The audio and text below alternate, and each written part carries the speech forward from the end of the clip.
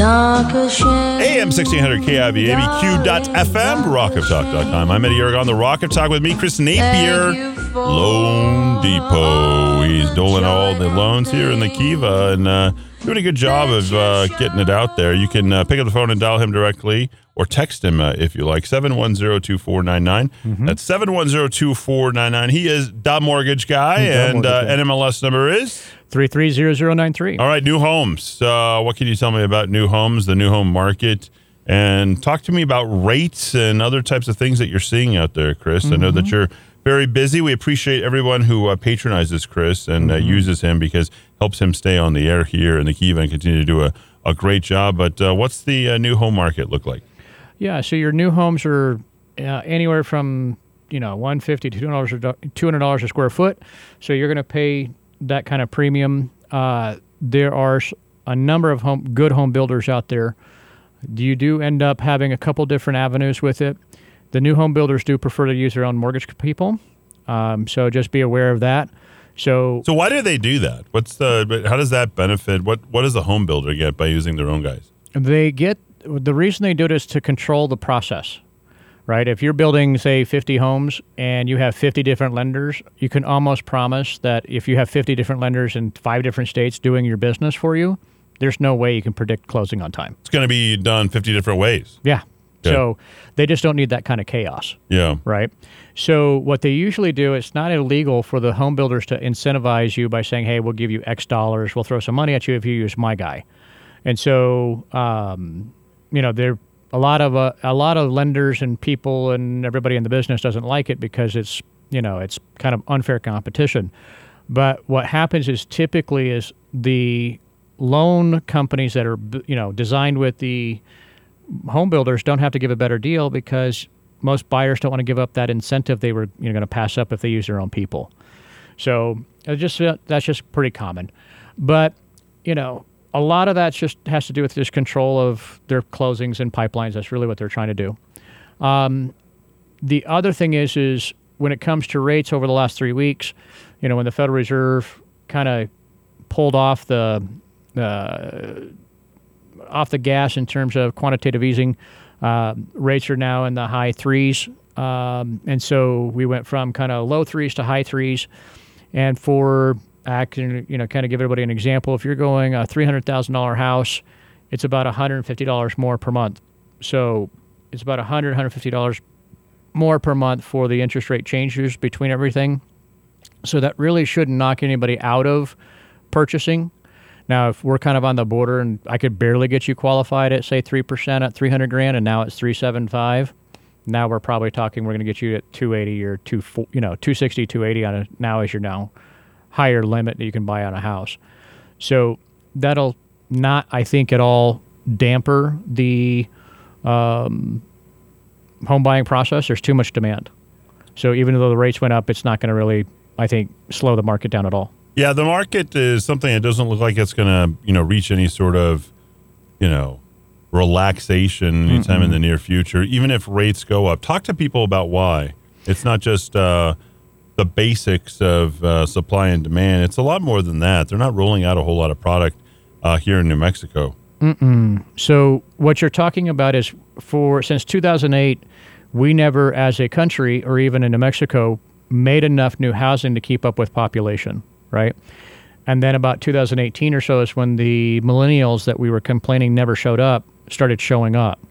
So the millennials started coming into play 2018, 2019, so we were having a good market anyway. Then we all know what happened in 2020, kind of crushed everything. And so, everybody had to stay home. And so they thought, well, let's get into housing. And then what happened for us is we were already in a very good market. The Federal Reserve came in and bought the interest rates down into the 2s.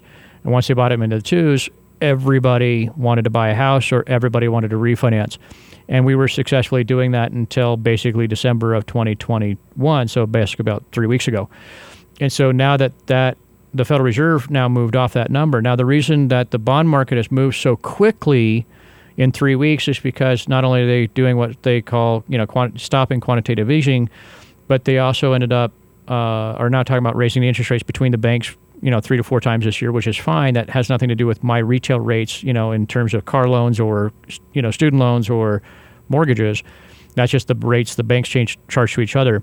What really had the bond market kind of take a second look is they're now talking about what's called quantitative tightening, or QT. Oh, the other way. So no more QE. Now we're going the other direction. Right. So instead of having $120 billion of buying the market, they're not only going to stop that by March, they want to end up adding $80 billion, or talk about adding $80 billion of what they bought over the last, we have a $9 trillion balance sheet.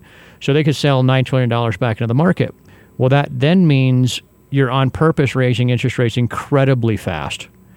And so the bond market is trying to front run that. If you think the rates are going to go to 4% by March, guess what you want today? You want 4%. So that's the whole process. Like instead of like 1.7, 1.8, which is the bond market on a 10-year treasury, if you think by March, April, or May, it's going to be 1.8, 1.9, you're going to front run that. You're going to want that higher number today. And so and that was just in the discussion of the minutes for the Federal Reserve. Like that's not actual policy. So, but it's pretty common the Federal Reserve will actually come in there and say, hey, we're thinking about doing this, and just the conversation pushes those numbers up. But so I don't expect housing to be, hampered by moving, even a percent on interest rate, because at $200,000 you're looking at, at worst case $200 more a month, and we're going off of $200 more a month from the all-time record lows. So if you look at kind of a more natural interest rate market, we were always in the 4s or high 3s. Chris Napier, people can reach him directly at 710-2499. That's 710-2499. Loan Depot, tell us a little bit about your company, why you are preferred by so many people, and why you're one of the world's largest mortgage, but you happen to be right here in good old Albuquerque. Mm-hmm. Yeah, so Loan Depot is about 12,000 people strong. Depending on which matrix, what day you're looking at, we're number 1, number 2, number 5, both in customer service, on, servicing, all that, all the matrix. We're considered one of the largest retailers of mortgages in the country. We have phenomenal operations, right? So we can take it from cradle to grave very quickly. As an example, I had a friend of mine in the mortgage business. They couldn't close a loan. They gave it to me. I'm now closing it in about a 2.5-week period from cradle to grave. And the client's buying the house, and we're moving forward, and everybody's happy about it. But I couldn't pull that off without having the operations back end, the underwriting, the processing, all that stuff. So those guys make us look like we're geniuses. And so, Well, you are a genius, Chris. We know that already. But, yeah. So someone making you look like that in the mortgage business is certainly a good thing. Final thing, and I think it's important to talk about, the supply on the market because you've got to be chasing deals. But you personally, since there's so few deals to chase right now, are you doing better or worse than you were before? I'm doing better, but I ended up changing my tactics. Okay. So, interesting. You want to talk a share, or is that inside baseball? That's inside baseball on the tactics. But what happens is, as an example, last year, because I changed my tactics, I was actually I can directly contribute about 14 people who got into houses that, because I changed tactics, we got them the house in multiple bid situations. And so that tactical change, none of my competitors are doing. That's why I won't show it. I won't reveal it on the air because everybody's like, hey, because, everybody does it. It's diluted.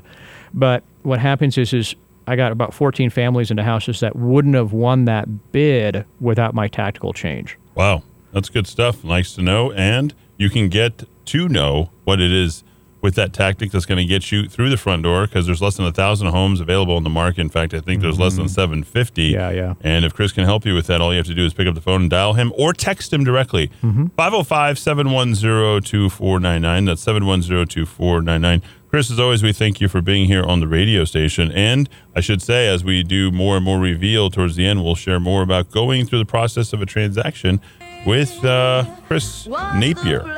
Thanks, Chris. Thank you, Eddie. All right, back after a quick break. Thanks for tuning in. When we return, we're going to be hanging out with Walt Arnold. He's next.